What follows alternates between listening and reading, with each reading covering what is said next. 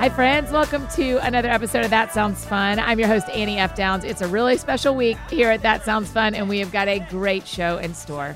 But before we jump into today's conversation, I want to take a moment and tell you about one of our amazing partners, BetterHelp Online Therapy. It's not uncommon in our communication at work for there to be a message from any one of our team members saying something along the lines of, I've got counseling this morning and then I'll be in the office. That's just how much a normal part of our rhythms it is for our staff to go to therapy, just like working out and eating lunch and going to church. These are all things that help keep us healthy as whole people. And BetterHelp is an awesome resource for anyone interested in connecting with a therapist. BetterHelp is customized online therapy that offers video, phone, and even live chat sessions with your therapist. So you don't have to see anyone on camera if you don't want to. It's much more affordable than in-person therapy, and you can start communicating with your therapist in under 48 hours. Why invest in everything else and not your mind? This podcast is sponsored by BetterHelp Online Therapy, and our friends get 10% off your first month at betterhelp.com/thatsoundsfun. That's BetterHelp.com/thatsoundsfun. We are less than a week away from the That Sounds Fun live stream. Yes, I'm so excited. No, Eddie and I haven't decided if we're wearing gala level attire. And yes, there's a VIP experience that includes a Q&A with me before the show when you sponsor a Child with Compassion. No, I can't think of a single reason why you wouldn't have bought your ticket yet. Go to compassionlive.com. That's where all the details are. And be sure to give that a visit today and grab your ticket. This week on the show, I'm passing the microphone over to my good buddy, Pastor Mike Kelsey. Y'all know him. He's been on the show. He and his wife, Ashley, were a part of our live events in June, and he hosted the show before in 2020. He's a trusted voice in leading and teaching me about the gospel and friendship and marriage and racial justice and how that looks. And I have loved how much I've learned and grown from hearing conversations between Mike and his friends without me in the room or on a microphone.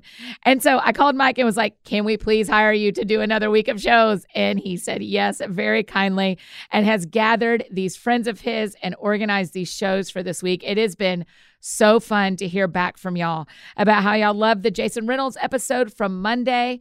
And today, Mike talks with Micah and Christina Edmondson. They lead an amazing multicultural church here in Nashville, and she works in mental health and higher education. They are brilliant, wise, bold. I'm just so grateful to get to listen in on these three.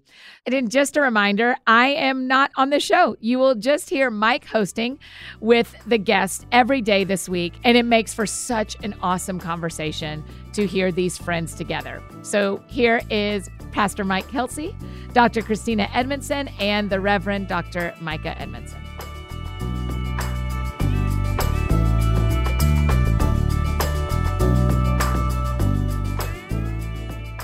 All right, well, it is great to be back on the podcast, and I am genuinely excited. I got two people on that I low-key stalk, for real, if we honest. I got Micah and Christina Edmondson on, who y'all are some accomplished people.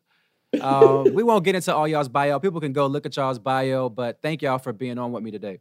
Yeah, thanks so much for having us. Yeah, thank you, Mike. It is great to meet you today. Yeah, first of all, y'all love school. Y'all got a whole bunch of degrees. But You're right about that, my brother. Yeah. And we're gonna get into some of the work that you all have done in writing and speaking and leading and podcast hosting and all kind of stuff. But y'all are married, and so the first thing is, because I don't know this, and I'm assuming a lot of the listeners today don't know this, how did y'all meet? Yeah. Yeah. You want to start, Mike, or you want me to start? What do you want to do? This is how every time you ask that question to a married couple, this is how it always goes. There's that awkward pause, like which version of the story are we about to tell? Which version? Your vantage point or my vantage point? I'll tell you what, I'll give the story and she'll clean it up. She'll give I like that. Go ahead. She'll clean it up.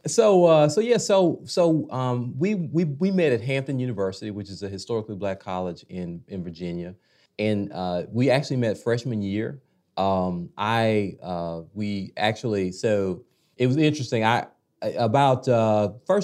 First week of freshman year, I was in the barbershop, kind of getting a fresh cut, and there was a guy that was in that barbershop, and he kind of like, at the time when I was there, he seemed like he was about like super old, but as I think back on it, he was probably like 42. You're like, you know what I'm saying? He's probably my age now. That's us now. Yeah, right. So very, very young man, very vibrant young man. Yes, a vibrant young man, you know. And 42 is vibrant.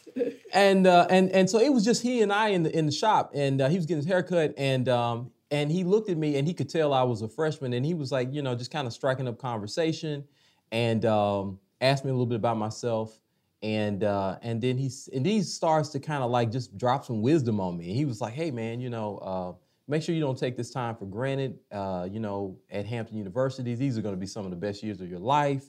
And then he looked at me. He's like, you know, you're gonna meet your wife at this school. You know, and I was like, what? I'm like, you know, and I was like too immature to like appreciate that, you know, because I had just given my first semester.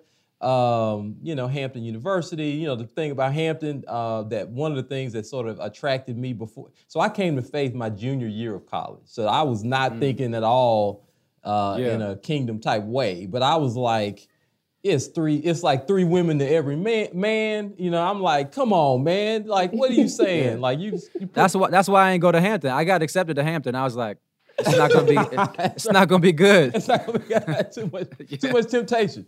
So I was like, hey man, don't put this on me, you know. But he was like, hey, you gonna meet your, but you know, so check this out. So like 2 weeks later, I walk into the cafeteria of Virginia Cleveland Hall with a couple of my dorm mates, and as we walk in, like there's probably, you know, 150 students in there, and or more.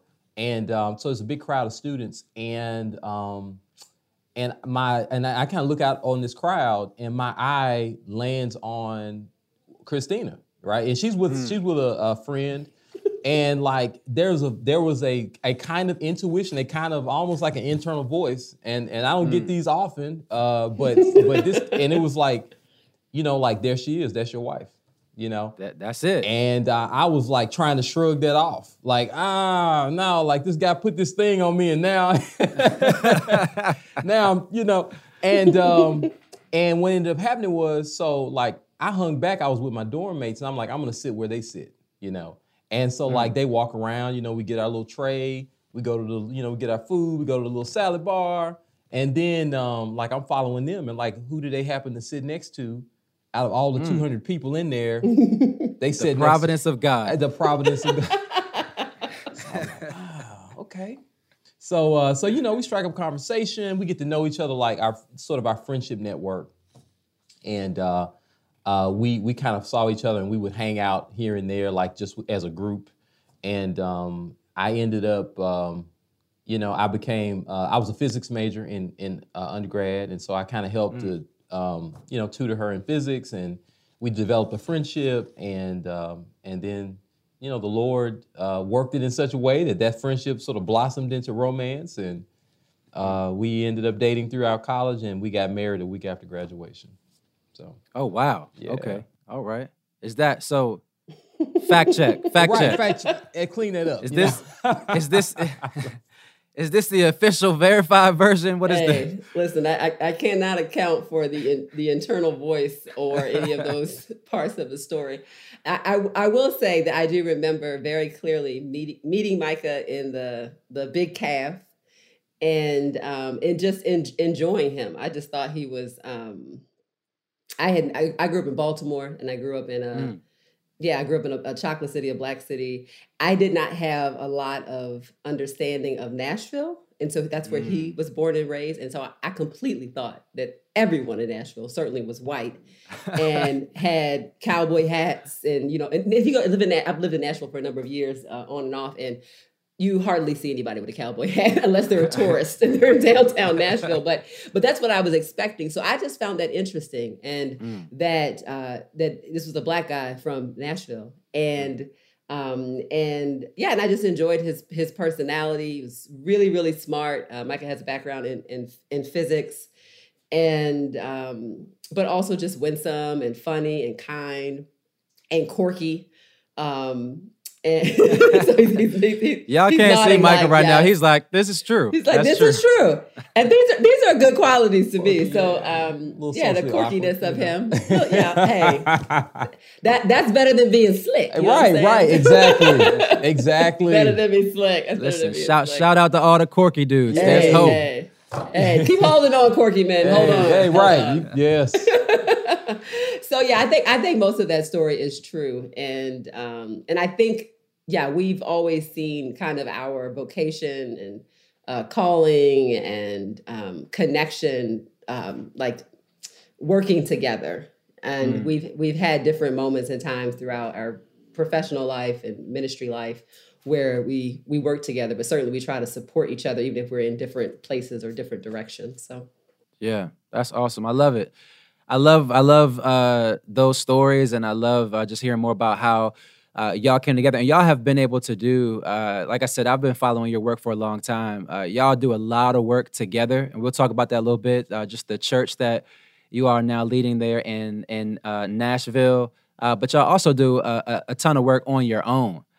Just separately. And so I really want to dive, we're just going to dive right into the deep end of the pool, because this is what the people are here for. So, Christina, you and Chad Brennan have a book coming out next year with InterVarsity Press called Faithful Anti-Racism. And in the subtitle is Moving Past Talk to Systemic Change.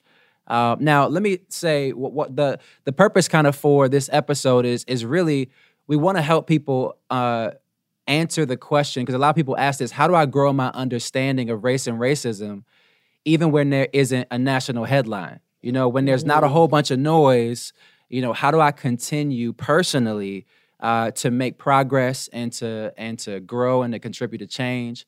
And so when I saw the title of your book, Christina, I just thought it was perfect. But I did want to say, y'all decided to push all the buttons just from the title. You know what I'm saying? Y'all ain't even want to wait for people to open the book. I mean, the words anti-racism, right? People will go nuts. The word systemic. And so what are you and Chad trying to accomplish in the book? Other than just like get everybody upset.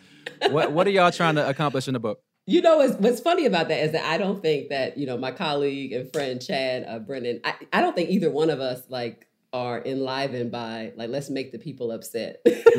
Which, you know, I feel like as with the background in psychology, I can get to maybe a core issue that somebody has. And if I wanted to, we could pick that fast. But I actually think that that's not what we're called to do. I think we are to be truthful, and gentleness is on the agenda of truthfulness. And so one of the reasons why the words are there is because we think that a part of being kind is being clear and being honest. And I do think that for some people who enter into conversations about culture, about diversity, but really what they ought to be talking about is racism, we don't name the thing fast enough.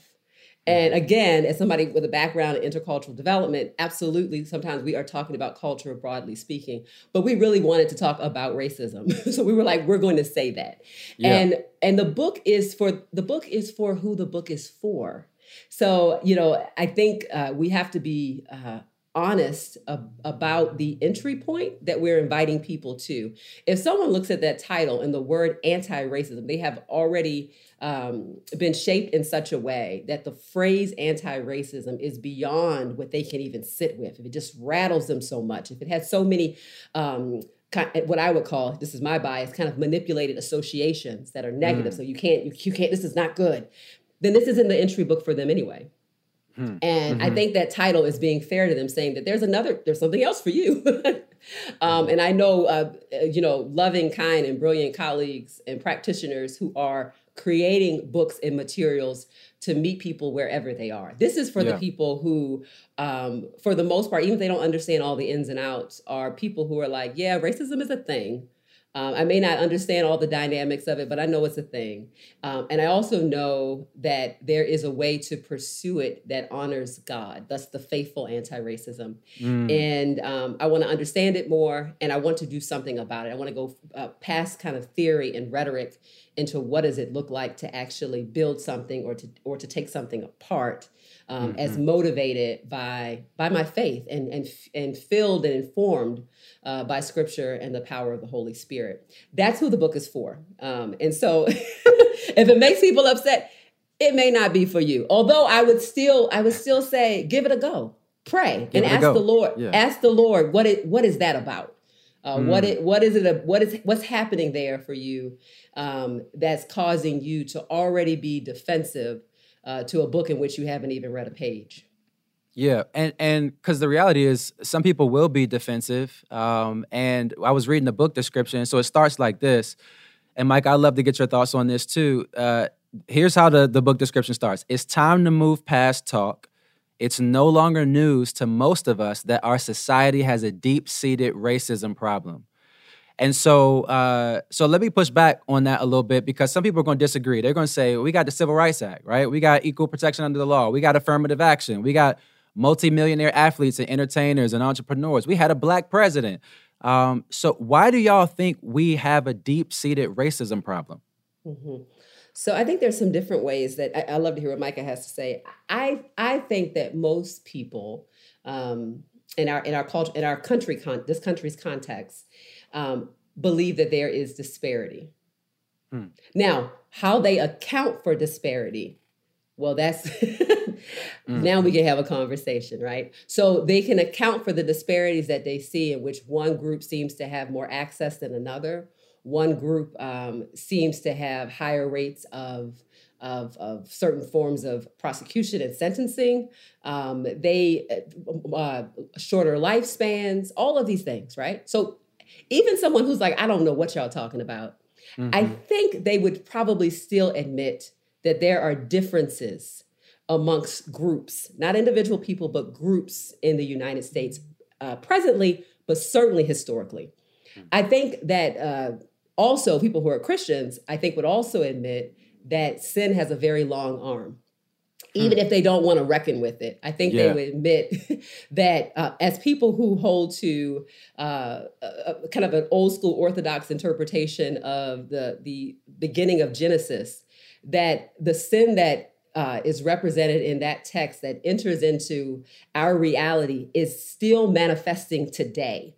Christians believe that the sins of the past impact today. Now, they may act like, no, not racism, but that's one of the sins that still impacts today. So I think that most people, even if they don't have all the language, the in-group and out-group language of it, I think realize that there are differences between access and opportunity and thriving among groups. Now, how they make sense of it, it could be that they think, well, some cultures are just more deficient than others. And we would talk about the roots of that and the ideology that's there. And where does that even come from? Because that also has a starting point in the American narrative for us too. So that's why I feel like we can come out and we can start with that statement. And for people who would push back, I would begin to talk to them about that and ask them, when did racism end in the United States? Yeah, I mean, that's an amazing answer. I think that I would just come in from a theological standpoint, and I would just ask from a theological and ecclesial standpoint. That's how we talk about God and how we live together as God's people within the context of the covenant community. So we're called to bear one another's burdens, and we're called to weep with those who weep. And so we have a unique opportunity as the people of God to actually hear some voices that society says that we might not otherwise be able to hear, because we have this connection in Christ. We have this calling, and we have a unique calling within the context of the covenant community to actually bear one another's burdens. And so, although our societal contract, our kind of worldly association with one another outside the context of the church might not necessarily call us to that. It might not necessarily call us to the common good that includes everybody, right? But within the church, within the context of the church, we have a unique calling and a unique kind of obligation to love one another as Christ has loved us, to bear one another's burdens, to weep with one another, to put one another's interests before our own. And what that does is it calls us to really listen to one another's experiences. And so as we have brothers and sisters that sort of bear witness to the the unequal outcomes that they have, the disparities that we see around us, that should be enough for us to ask the question, what has led to that disparity? Why does my brother or sister have such a different experience than I do?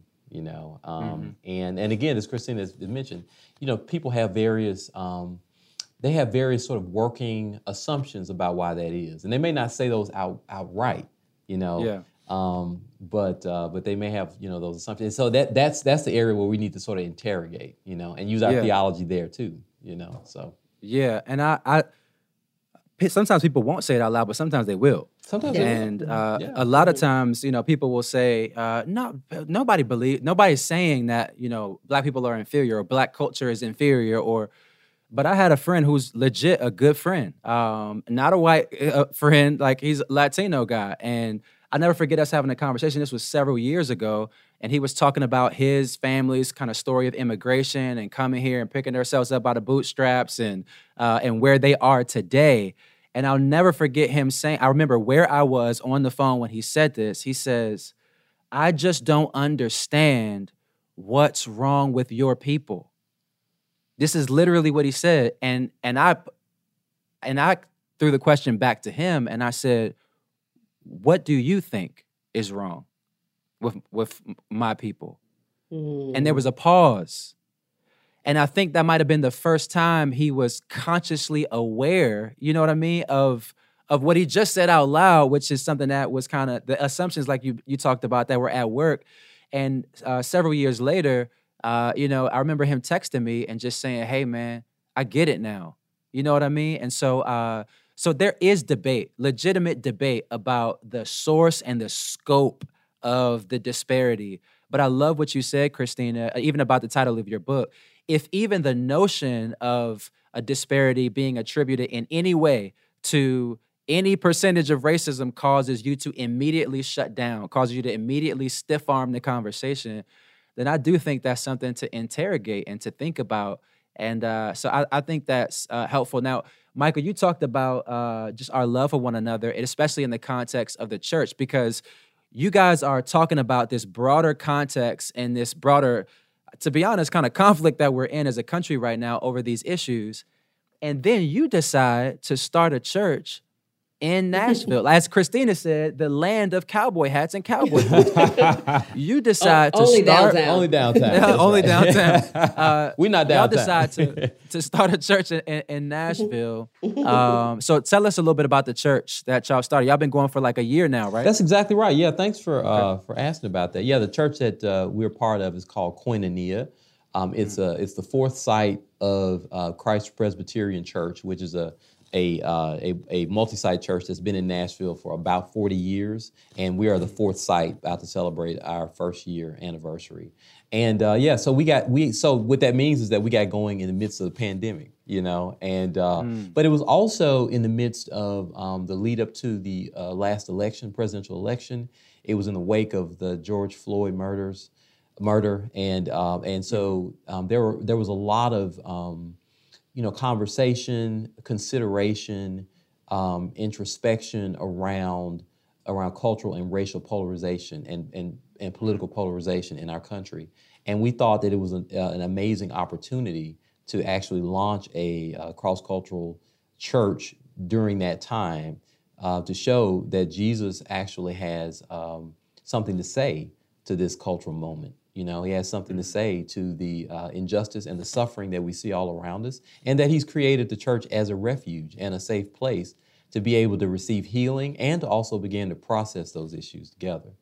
So that was really something that we and I thought, Nashville's one of the fastest growing cities in the country right now, increasingly, kind of cosmopolitan type place, and so this was really a perfect city to be doing this. And we had the opportunity to come in a community called Bordeaux, which is in northwest Nashville, which has been a historically African-American community.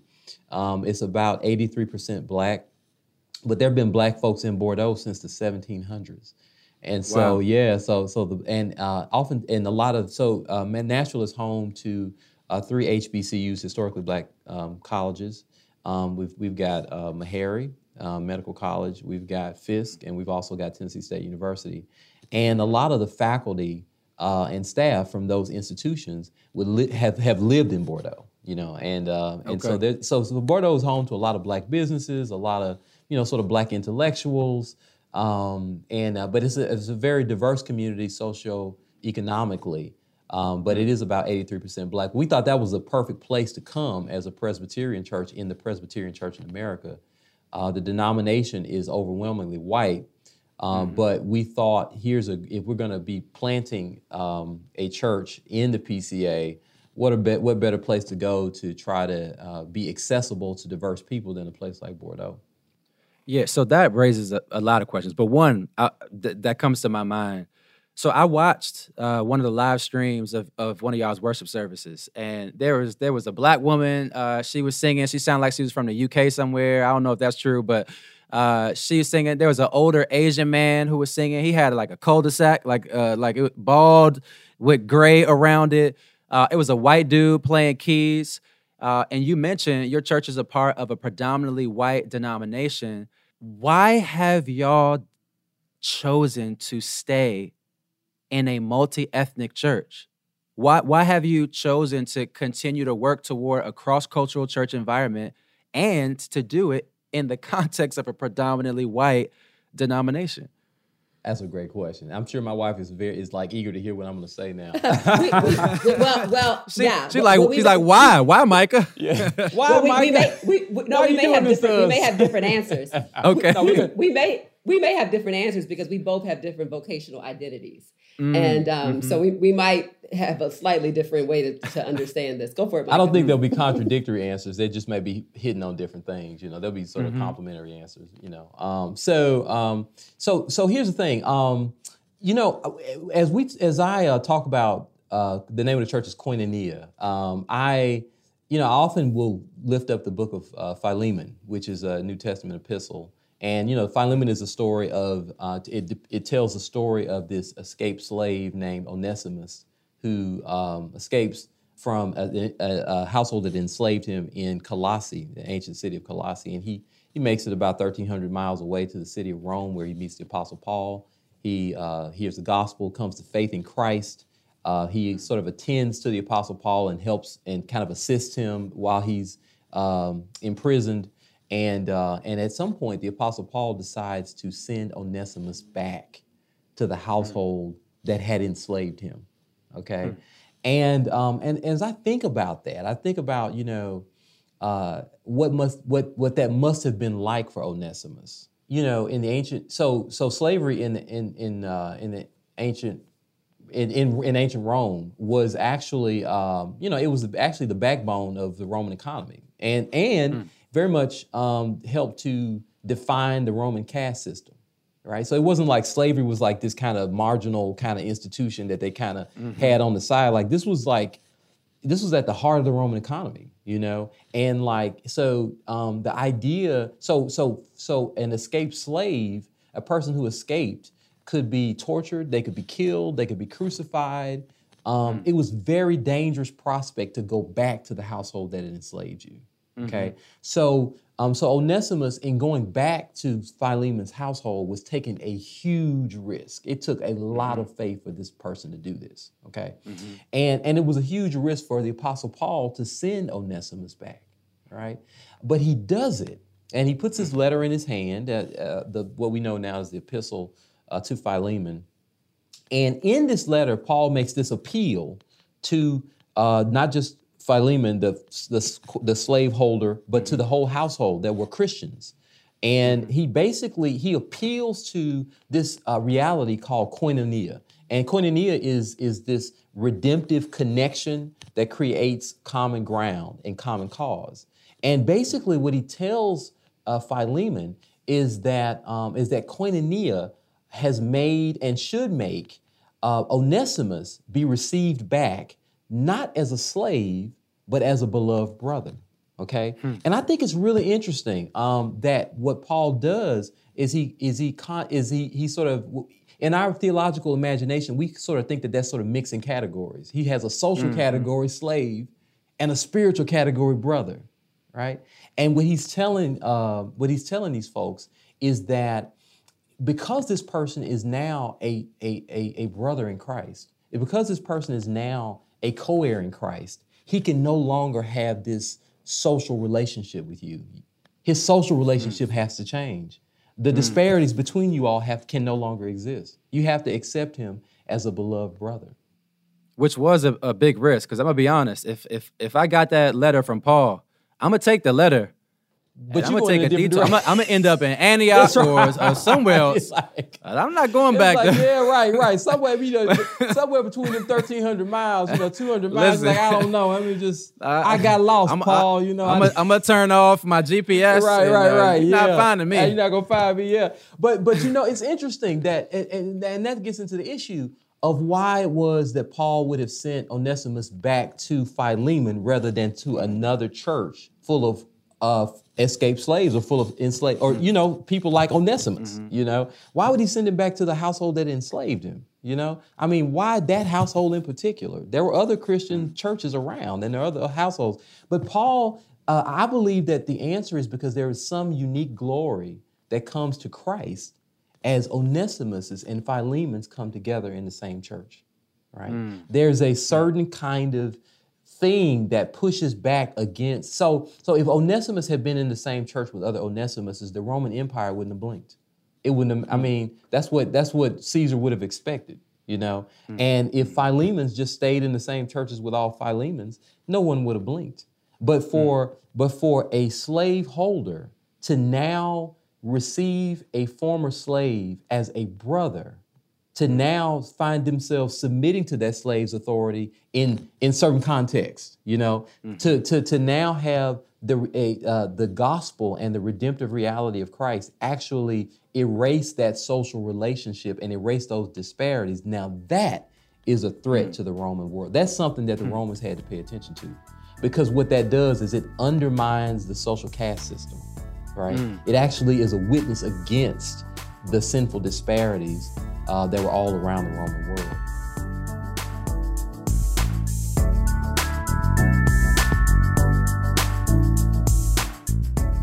Hey friends, just interrupting this conversation real quick to share about one of our incredible partners, She Reads Truth. I know, y'all love them. We love them, and we are smack in the middle of the fall season, but it is never too early for me to share something that I believe has the potential to make this Christmas season the best one you've ever had. You know how important my faith is to me, which is why I wholeheartedly recommend She Reads Truth Bible study books. Not only are they beautiful, they're full of scripture, they also include some helpful extras to make understanding the Bible a little easier and some simple crafts and easy recipes to sprinkle in a little fun. This season, prepare your hearts for Christmas Day in a fresh way by reading with the She Reads Truth community for their 10th Advent Bible study. This year's She Reads Truth Advent study is called The Everlasting Light. From creation to the incarnation to the coming eternal city, Scripture speaks of Jesus' life-giving presence and light in a dark world. This 5-week study book provides daily scripture reading that traces this theme throughout the Bible. If you've never participated in a Bible study with She Reads Truth, this is the perfect year to do it. Don't let the noise of the Christmas season cause you to lose sight of what Advent is really about, the coming of our Savior. If you want to ensure that Christ is the focus of your holiday season this year, I want you to head to shopshereadstruth.com right now and get your study book. They sell out every year, you guys, so do not wait.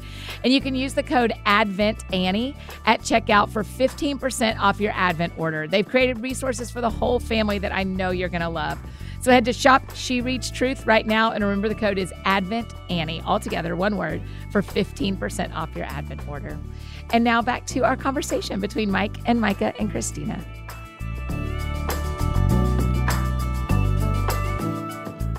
And so you think, in your mind, I'm curious what Christina has to say from her vantage point, that's the heart of what you want to see kind of God do and reveal there in Nashville? Yeah. Like that kind of church community that challenges or breaks down some of those barriers and disparities? Yeah, absolutely. I mean, you think about the I Have a Dream speech, right? So Dr. King kind of sets his vision before America of the sons and daughters of former slaves coming together with the sons and daughters of former slave masters at the table of brotherhood, right? This community in which it's not just it's not just sort of unification, but it is the equity and justice where folks are actually coming together on common ground, right? No longer as a slave, but as a beloved brother, and it's the erasure of the disparity that is really the witness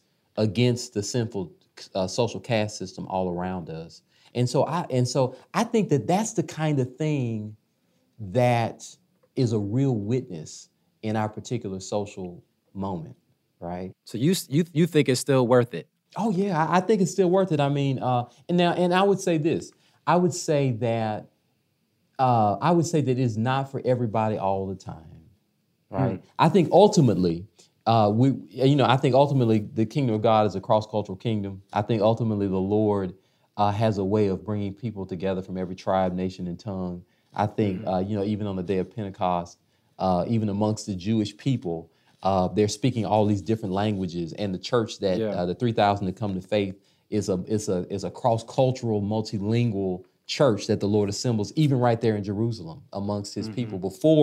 So that's a sort of precursor, kind of preview of coming attractions of what will happen amongst the nations, and the Lord turning back what happened at the Tower of Babel at the day of Pentecost.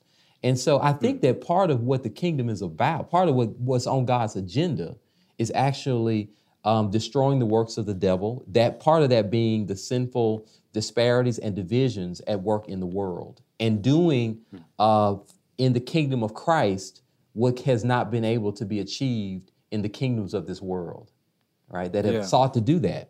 Because, many ancient leaders, have sought to do that. Pharaoh sought to get the world beneath his banner, and Nebuchadnezzar tried to get the world beneath his banner, and you've had all of these kingdoms. You've had Caesar, you've had even Hitler tried to do. You have these world leaders that try to sort of get world domination. They try to get every people group assembled beneath their common ideology, their common banner, right? And none of them have been able to do it, right? Only one, and that king is King Jesus. And so I think part of what God is doing is He wants the world to see Him do for His Son, right, what no other king has been able to achieve, Well, and a lot of people, a lot of Black people in particular, are giving up on this whole effort, at least here on Earth. And Christina, what are you thinking?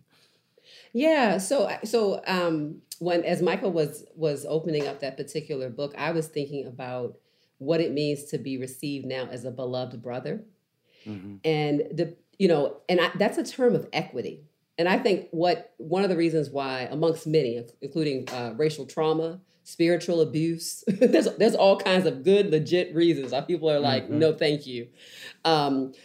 But that beloved brother, to be received that way, that's not a throwaway phrase. That's a position of equity. And I think that's a multi-ethnic church distinction that just has to be made.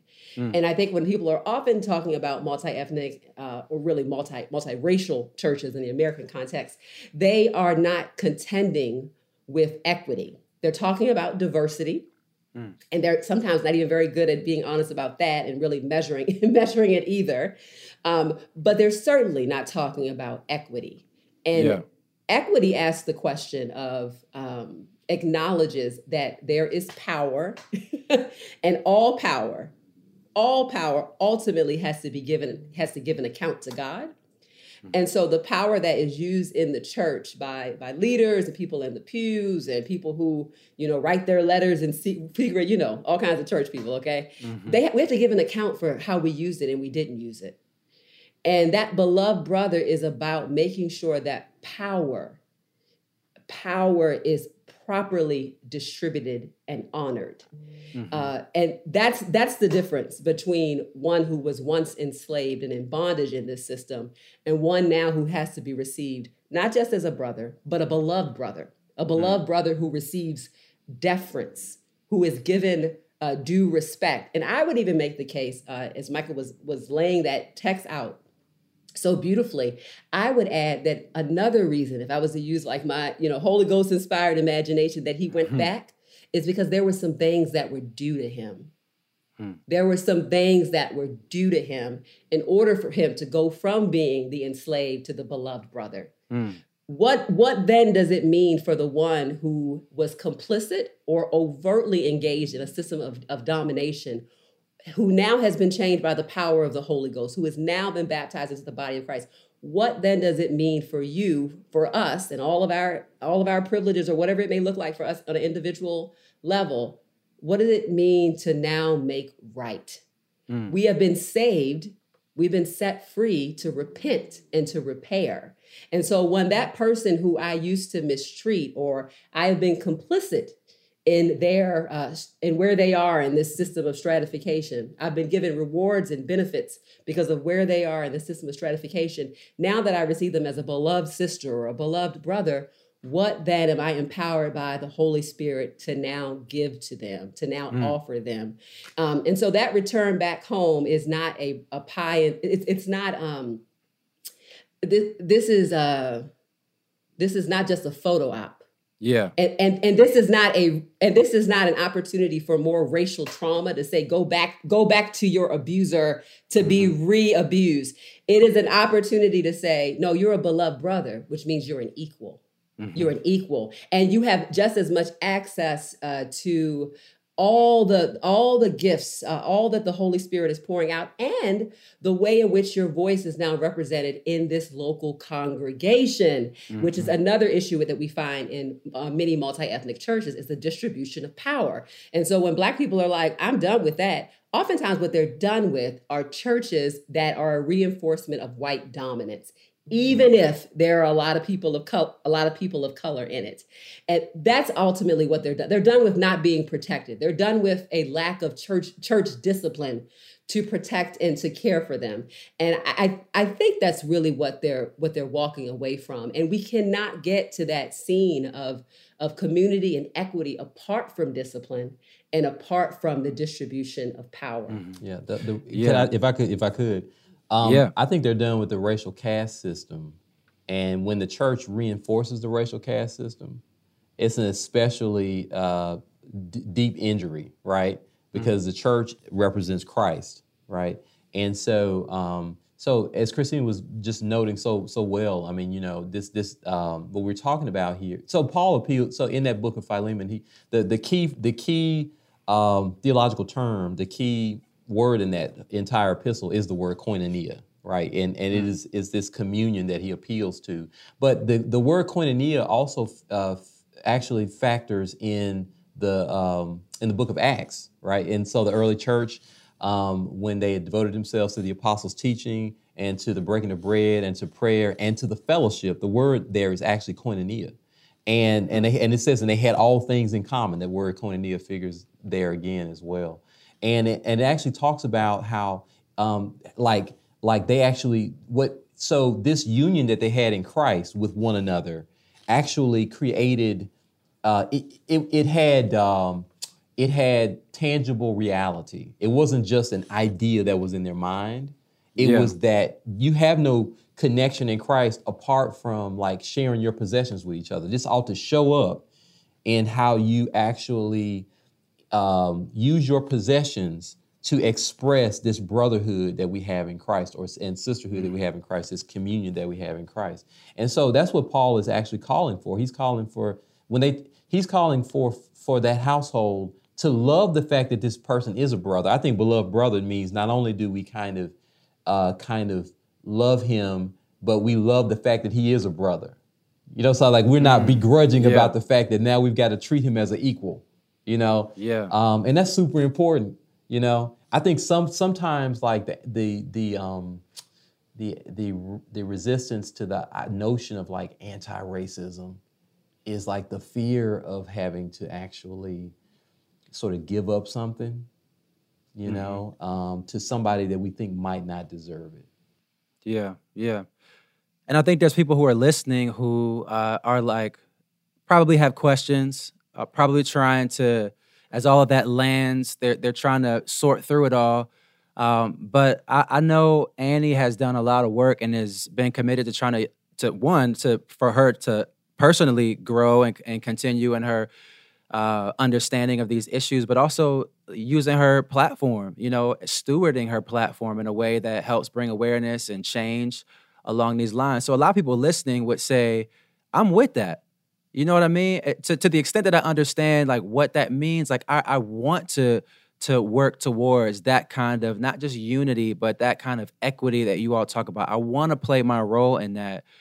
But they say, but how do I grow in that when there's not the national headline? And I want you guys to share some tips for people, because I think a lot of people who are listening would say, I do feel a sense of urgency and motivation. Like I was broken over George Floyd's murder. I was broken over just as I hear about the history in our country related to racism and the ongoing effects of that. Like I have more understanding of that now than I did last year.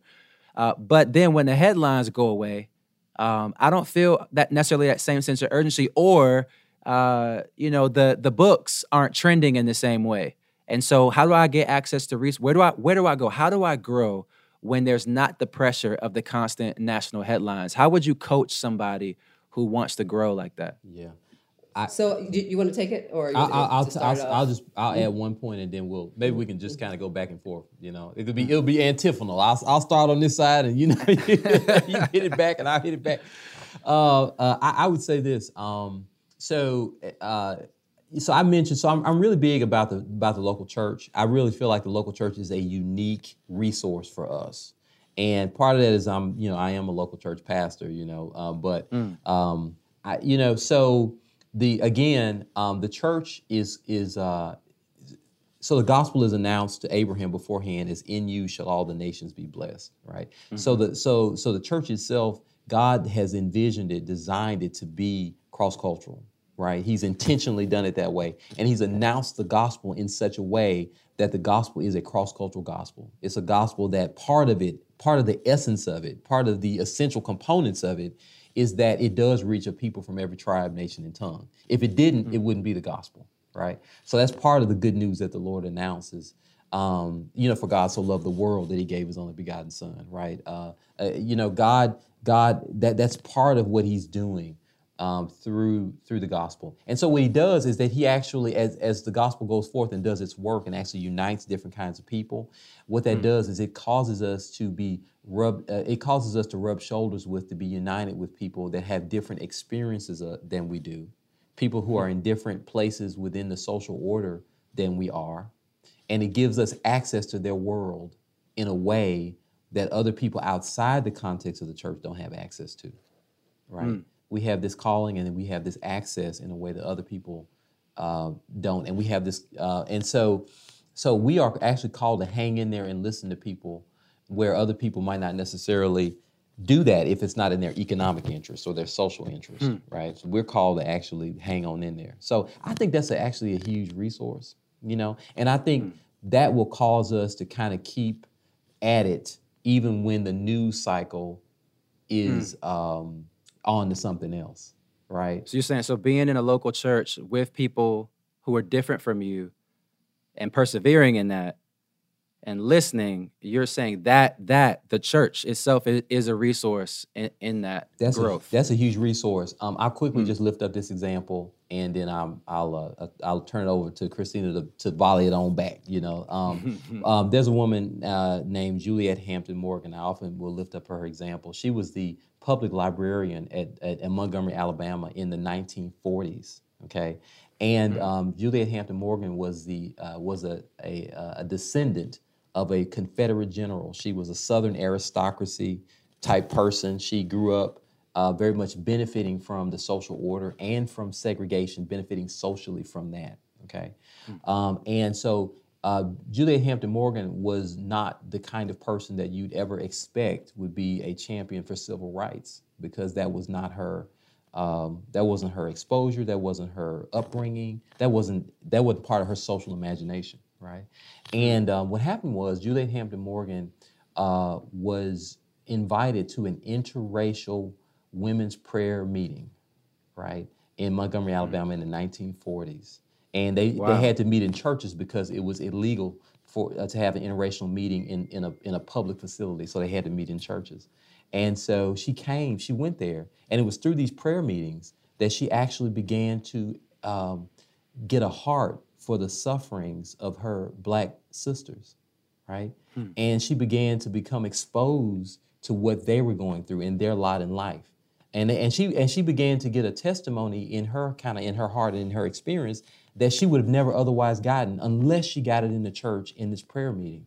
And what ended up happening was Julia Hampton Morgan ended up writing a series of op-ed pieces that began to sort of call out the evils of segregation. And she would stage one-woman protests on the buses when she saw an African American mistreated by a bus driver. She would stand up and pull the emergency cord. Now, this is in the 1940s. This is 15 years before the Montgomery bus boycott. And I only lift that up to say that it was in this prayer meeting, and it was through understanding a better understanding of the gospel and the Lord's people and the Lord's church that she began to have her social imagination stretched beyond the bounds of her kind of social limitations, her historical moment, right? So I think the church is we confess that in the Apostles' Creed. One of the articles of the Apostles' Creed is that we believe in the Catholic Church, that Catholic big kind of Catholic Church, little c Catholic means universal, right? That the church is essentially comprised of people, of different kinds of people, right? And so I'll stop there.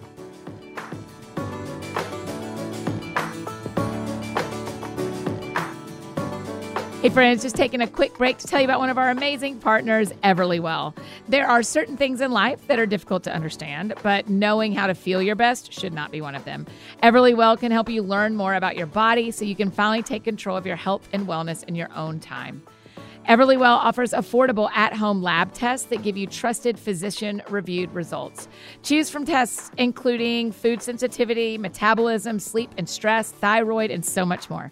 Here's how it works. Everlywell ships your tests straight to your door with everything you need for a simple sample collection. Return the test to a CLIA-certified lab with a prepaid shipping label. Then your physician-reviewed results and insights are sent to your device in just days. Over 1 million people have trusted Everlywell with their at-home lab testing. I love the convenience and privacy that comes with testing like this. And for my friends, Everlywell is offering a special discount of 20% off an at-home lab test at everlywell.com/thatsoundsfun. That's everlywell.com/thatsoundsfun for 20% off your at-home lab test. everlywell.com/thatsoundsfun. And I have one more incredible partner to share with you, Uncommon Goods. If you're on a mission to be the best gift giver ever this year, it's never too early to start crossing items off your list. Whether you're shopping for mom or dad or teenagers, in-laws, or your best friends, Uncommon Goods makes it easy to find remarkable and truly original gifts for anyone. Uncommon Goods wants your holiday season to be stress-free, so check out their selection of thousands of items today. They have some fun puzzles, you know how much I love puzzles, and really unique jewelry that's meaningful and can be personalized. Who knows what holiday shopping will look like this season? And the unique gifts of Uncommon Goods can sell out fast, so shop now and get that list taken care of early. No matter what your people are into, Uncommon Goods has the perfect gift. From art and jewelry to kitchen, home, and bar, Uncommon Goods has something for everyone. Not the same lackluster gifts you could find just anywhere. Uncommon Goods looks for products that are high quality, unique, and often handmade or made in the U.S. They have the most meaningful, out-of-the-ordinary gifts anywhere. And with every purchase you make at Uncommon Goods, they give back $1 to a nonprofit partner of your choice. They've donated more than $2.5 million to date. Isn't that awesome? To get 15% off your next gift, go to uncommongoods.com/thatsoundsfun. That's uncommongoods.com/thatsoundsfun for 15% off. Don't miss out on this limited time offer. Uncommon Goods, we're all out of the ordinary. uncommongoods.com/thatsoundsfun. And now back to our conversation between Mike and Christina and Micah.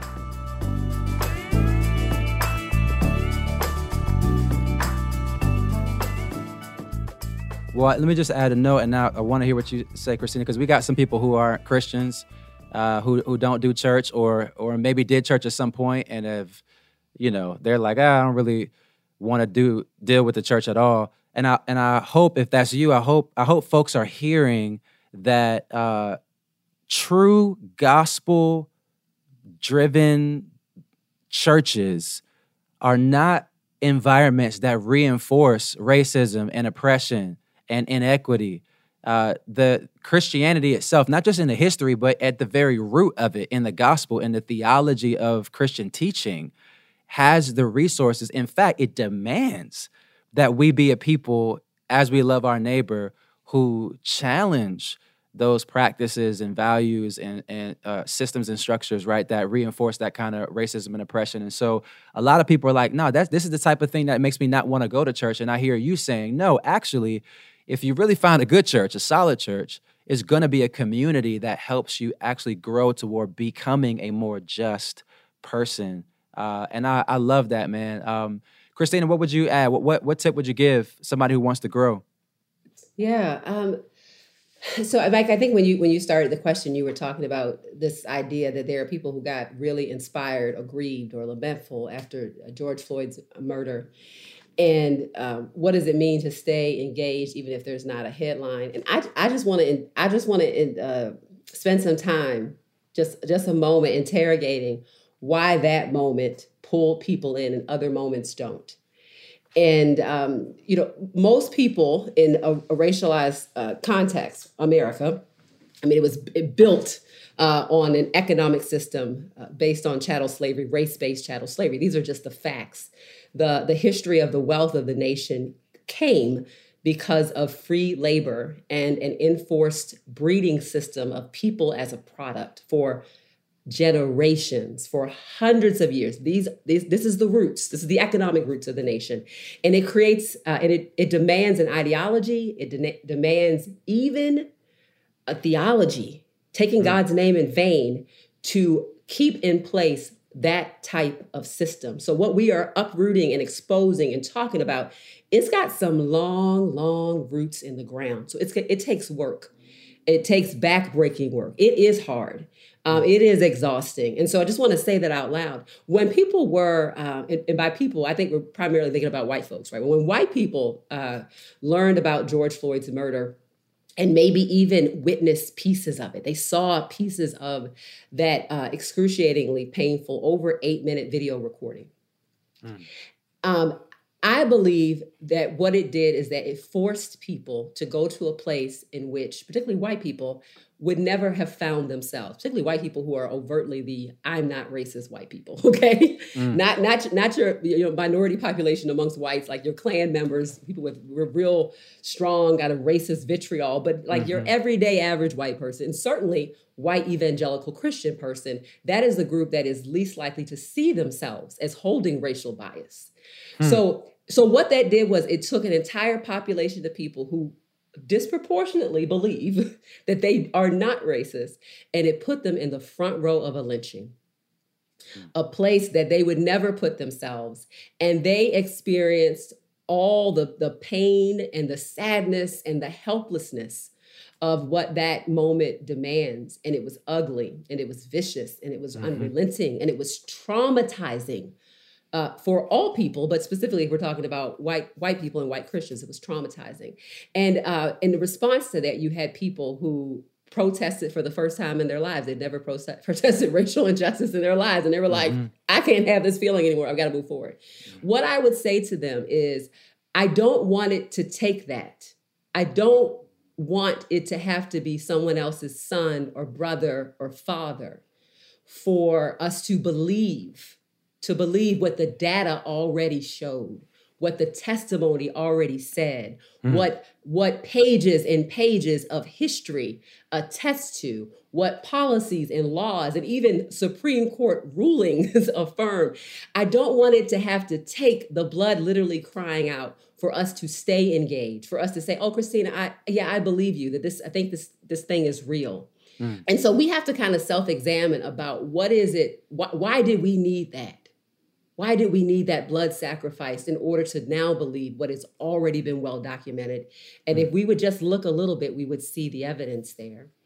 So I just want to say that out loud. That's not to shame people, but to really to shake people to say, let's hear each other so that we don't have to have some of the worst case examples to believe each other moving forward. And I would say on some practical next steps for people to be engaged, I invite my students to read history, primary sources. I know this is real old school. We learned it back in the day. This is the teacher in me. And by primary source, what you're saying is Wikipedia is not. Is that not a primary source? Listen, Mike. I can name all the things that I would tell people to stop listening to and stay away from. But I don't want to be a distraction to your podcast. Okay, I don't want to be a distraction. But they can probably feel it right now in their spirit what I'm about to say. But yeah, primary sources. So why would you want to hear an interpretation of something when you could actually hear the person in their own voice describe something? If you got an opinion about critical race theory, before you get up in arms, I suggest you read actual critical race theorists who talk about themselves using that language. Otherwise, it is absolutely true that we can slander people that we don't understand and who are unbelievers. And God does hold us account for the slandering of people in disciplines that we don't understand. And as people who are called to be salt and light and witnesses, we have to be careful about the name calling that we propagate about people when we don't understand the ideas that they're bringing forward. It's one of the commands, it's bearing false witness. You know what I mean? Absolutely. Yeah. And it's not just bearing false witness against the Christians that we like. We are called not to bear false witness against any and everybody, everybody made in the image of God. And so we have to hold ourselves to account communally and individually about that. And then I would say, those firsthand primary sources, that means actually reading the Constitution. I remember hearing some, this debates about Confederate statues and people passionately saying, well, this is heritage. This is not a symbol of oppression. And I would say, well, when was the statue erected? Oh, during the Civil Rights Movement. Okay, let's unpack that. And have you read the actual words of this Confederate soldier as to why they were fighting? Well, no, maybe you could. And then as people began to read, Confederate soldiers would tell you exactly why they were fighting if we would actually read their words. But we have to examine, why is it that we don't want to actually hear the truth? Why do we not want to hear? Why would we rather hear someone being talked about versus talking to them or hearing them in their firsthand information? That is the invitation that I have for believers who were inspired around the issues of the painful death of George Floyd and Breonna Taylor, and it goes on and on. I would invite them to primary sources and reading people in their own words and resisting listening to people interpret people first. Start with the primary source, and then you can consider different interpretations. I think that is only fair and respectful to people. That's good. That's good. Anything else you would add to that, Micah? Just that. Just that. I think what part of the issue right now that we have going on is that we all have our different news sources, like our sources of information and the sources of authority, and part of the problem is that we're sort of siloed about what we're willing to even engage. We're kind of we're kind of like, look, I've got my couple of sources over here, my media sources, and those are the people that I believe. And they're going to kind of do the hard work for me. And it is true that we are limited in how much we can actually engage around things. You're not going to be an expert in all the things. So you're going to have to depend on some experts to be able to know some things that you don't know, and you're going to have to be able to submit to some information and some expertise that you might not necessarily. That you don't have yourself, So we're not all able to be experts in everything. We're going to have to trust some folks. So that's part of the issue, is that we are kind of very much, I've got my sources, they've got their sources. I got my data, they got their data, I got my studies, they got their studies, and that's so real. How do we cut through that though, man? Because we don't even engage the substance. It's just, if it's the source. If it comes from this particular network, or if it comes from this left-leaning or right-leaning camp, we don't even give it any time, any credibility. It's like we can't even talk to each other because off the top, I'm just not willing to engage it at all. So how do we cut through what is right now? It seems like two different worlds. Exactly, and even if you have polarization, and even if you have a video that's right there in front of you, right? What people will do is they'll say, well, you're not seeing what you think you're seeing. This is how you need to interpret. So not just George Floyd, but think about Eric Garner, right? So we've got videos of people's murders, and yet we can't even decide what is happening in front of us, right? Because we are so committed to the source that's telling us what it means, right? That's interpreting for us what it means. So it's hard. That's incredibly traumatizing too, right? So that's the gaslighting effect and the racial trauma. And at some point, people make a decision to no longer negotiate to help the other side to understand, because it's doing so much harm to make the case to say, can you not see what I can see?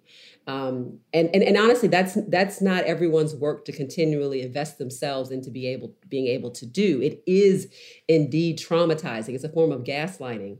When people are like, but maybe he deserved it. Maybe he deserved it. Was he really running? These are some of the techniques that are in place that cause racism to persist. So racism does require denial. It requires people who don't want to see it. So as a teacher, the question that I would ask people is, what does it cost you to believe this information if it is true? If it is true, and I'm not saying that it is, but if it is true, what does it cost you? What does it mean for your identity? What does it mean for what you've been taught? People who you respect and admire. And there are some people, and I think this is where we can just start at a place of honesty, that to believe the truth about racism in America rocks them. It says something about family of origin. It says something about their sense of American exceptionalism. It says something about the religious tradition that's been passed on to them. They have a lot to reconcile. And that's why there's a large ex-evangelical kind of white, young movement away from the church, because their way of reconciling was, well, all of this must be bad. I'm done. And I think for us who have our roots, particularly in a different church tradition, for example, Mike and I are both products. I consider the grandmother who raised me, the mother who raised me is the Black church.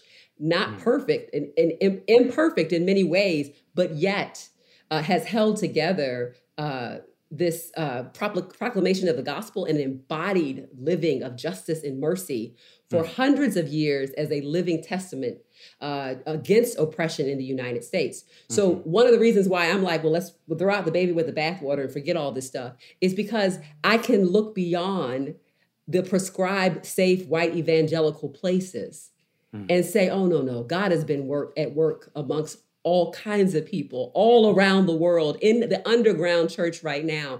The pain that I'm experiencing or the disappointment I'm seeing in this local church or in this denomination does not speak for all of God's church. There is an underground church. There's a global church.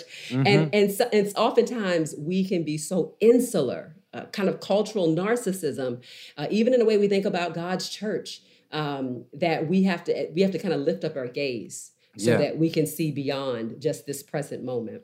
You don't have to walk away from Christianity in order to pursue justice and mercy. Amen. And in fact, you can go deeper into the Christian faith and the breadth of Christian tradition in order to grow as a person of justice and mercy. Absolutely. Amen. And I think what I'm saying, my argument would be that that Christianity can give you an imagination that goes beyond even what is available to others. Now, I think that we also need to be.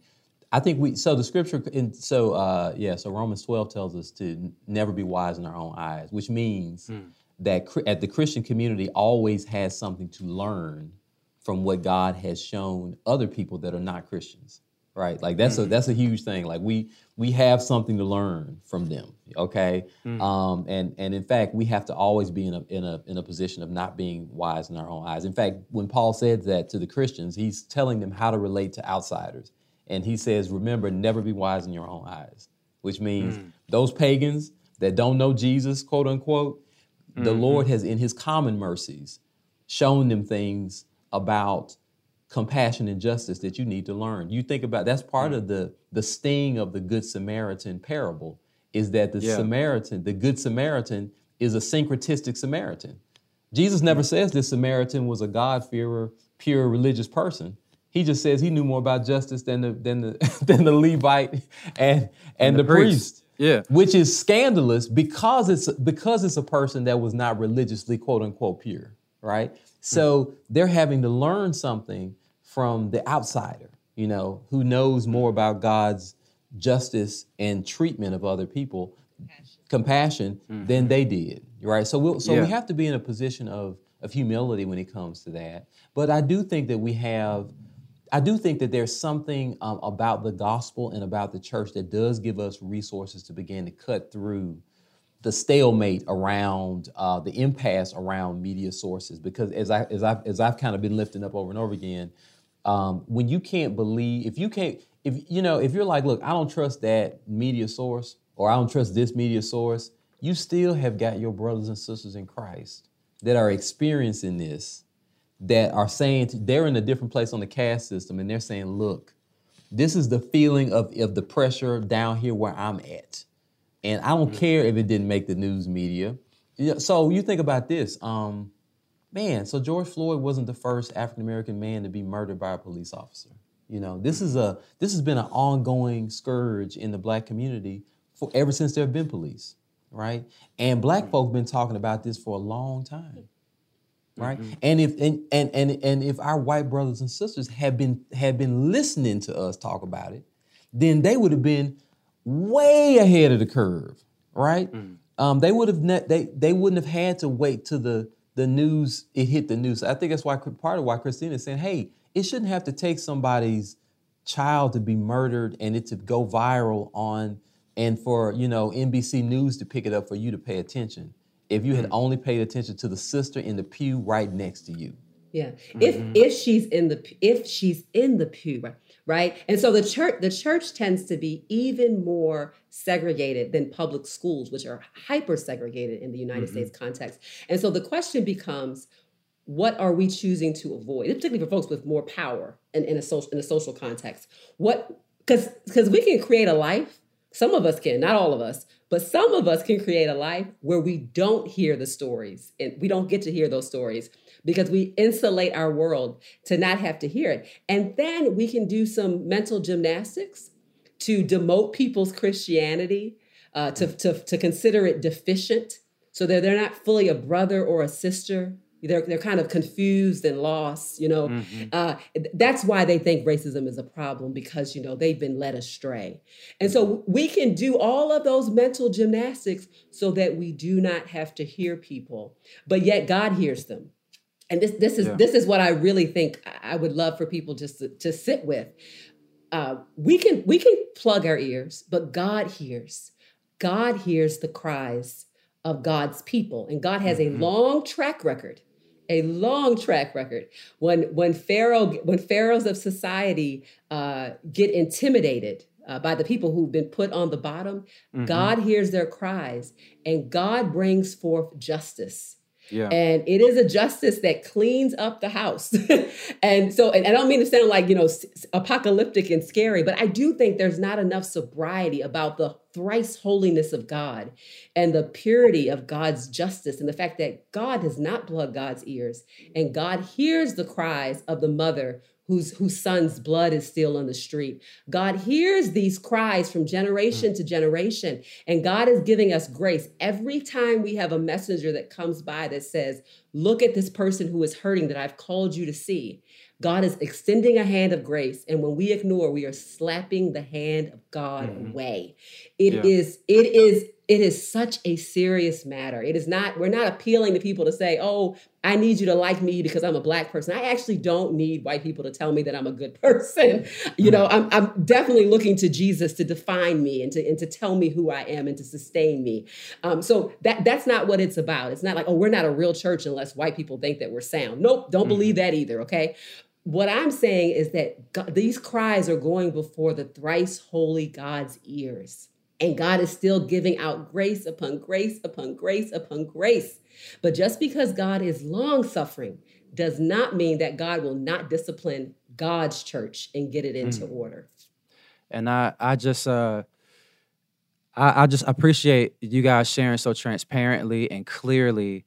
And what I hope people hear in this is, even as you all are talking, that there is a lane, there is a Christian tradition that includes all kinds of people that have stood, that have not just pursued justice in spite of Christian orthodoxy in the gospel, but have pursued justice and mercy because of and on the foundation of Christian orthodoxy and theology. And so for the person that's wondering, like, how do I grow? I mean, you guys have said some things that are so helpful. Number one, to be plugged into a church of people that are different than you. And to, Micah, you said over and over again, hang in there, keep listening, keep learning, to not wait for some tragic headline in order to believe the stories of very real people and to lean in and to take initiative to learn, to read some primary sources. And I would even add to that, put a little asterisk, and this is true for me too, to read some primary sources from people who represent camps that you are instinctively resistant to. You know what I mean? You've heard about them and you've heard them demonized. Actually read them in their own words. Your Ninevites, whoever your Ninevites are. Absolutely. And especially the people on the bottom.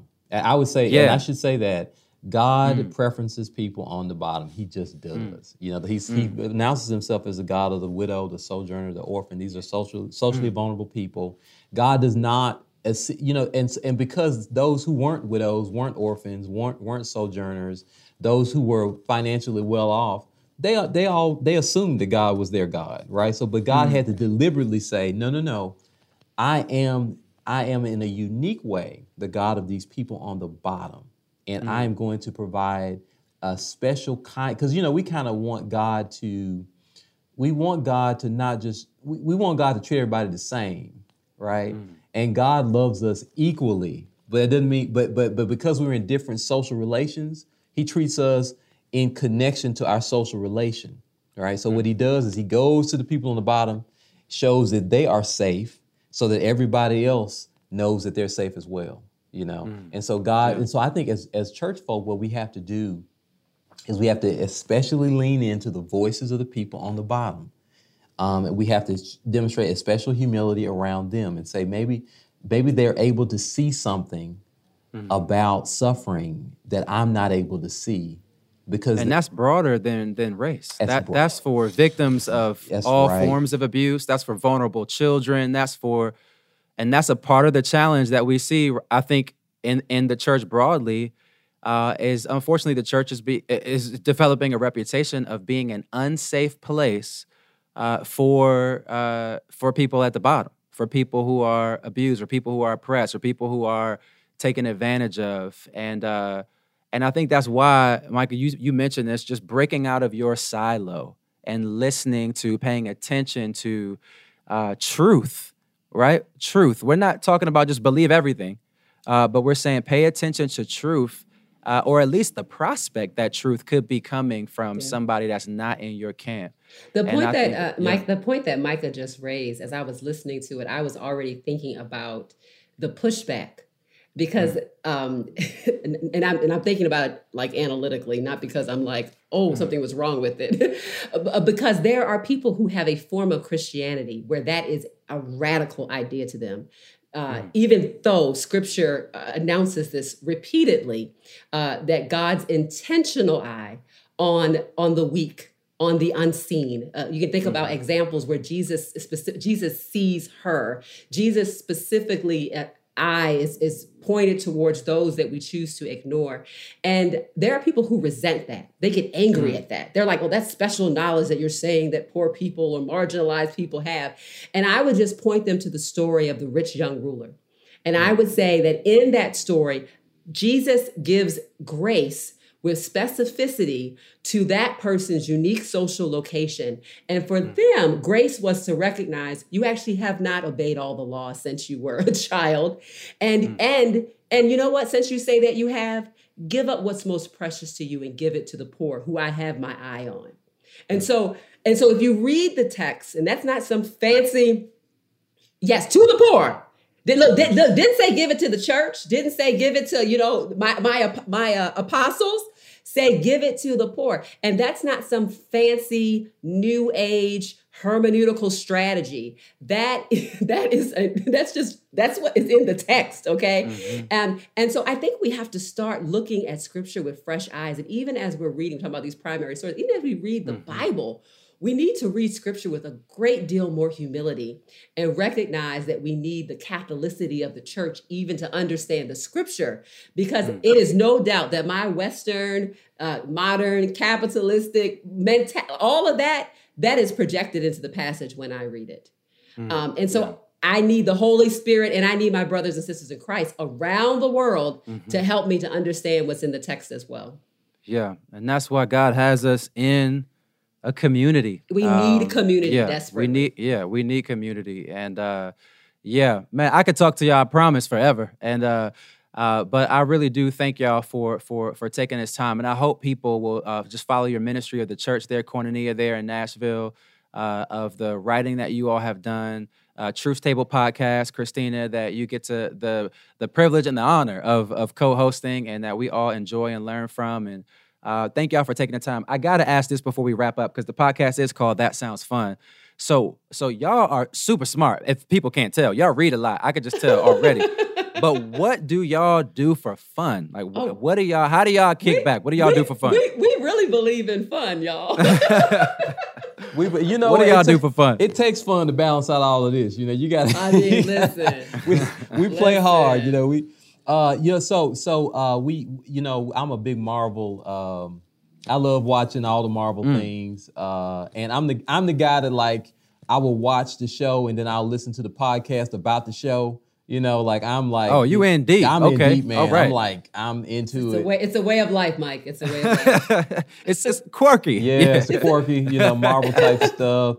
I love stand-up comedy. I love, Ted Lasso. I've been watching that, right? Just different things. And just Black Love. We watching that. Love hanging out with the kids. Love just laughing and having a good time. Going out to eat. Yeah. When it's safe, I love live theater, live musical performance, art performance, anything where I am seeing someone. I'm just enlivened to see people doing their thing. Whatever, What's been your favorite live performance? Oh, I've had quite a few. So in terms of musical concerts, I'm going to see. What did we see in Michigan, Micah? Gosh, it's a lot of them. I mean, it could be New Edition. That was amazing. That was a lot of fun. Oh my goodness. Legend. No. Bobby Brown wasn't there, but it was amazing. I'm drawing a blank on the name. We've seen Erykah Badu. We've seen New Edition. We saw Les Mis. Les Miserables. That's one. Yeah, of my Les favorites. Mis was great. Was Hamilton, of course, was really great. Hamilton was great. There's so many people who I just love to see live. But the one that's coming to mind, Micah, is the group that sings like Tennessee. Why am I Arrested Development. Arrested Development. Yes. Arrested Development was one of my favorite concerts in the last 5 years. Wow. Just because you had dancers, you had poets, you had artisans all on the stage together, and it was a flashback to like my adolescence and youth. So it was it was a lot of fun. So we love we were 90s teenagers, so we love a good like hip hop R&B throwback concert is what we would like to go to, which we're trying to go to safely, real music safely in January. So yeah, and I'm also a foodie. I really love to go out to and Nashville. If anybody comes and checks out Nashville, has great places to eat, and there's also the new National African American Music Museum. That's completely interactive, and it's a great place to visit. So if y'all come to Nashville, check it out. I love it. Well, y'all got. It seems like y'all got a bunch of places you got to take me when I come to Nashville. Yes, Absolutely. come on, Mike. Yes. Come on, You just made our itinerary right there. I appreciate it. Come on. Love having y'all on, man. Thanks so much. Thank y'all for taking the time and just for blessing us with the wisdom that God has given you over so many years. Appreciate y'all. God bless you. Thank Thanks you, Mike. a lot. Thank you.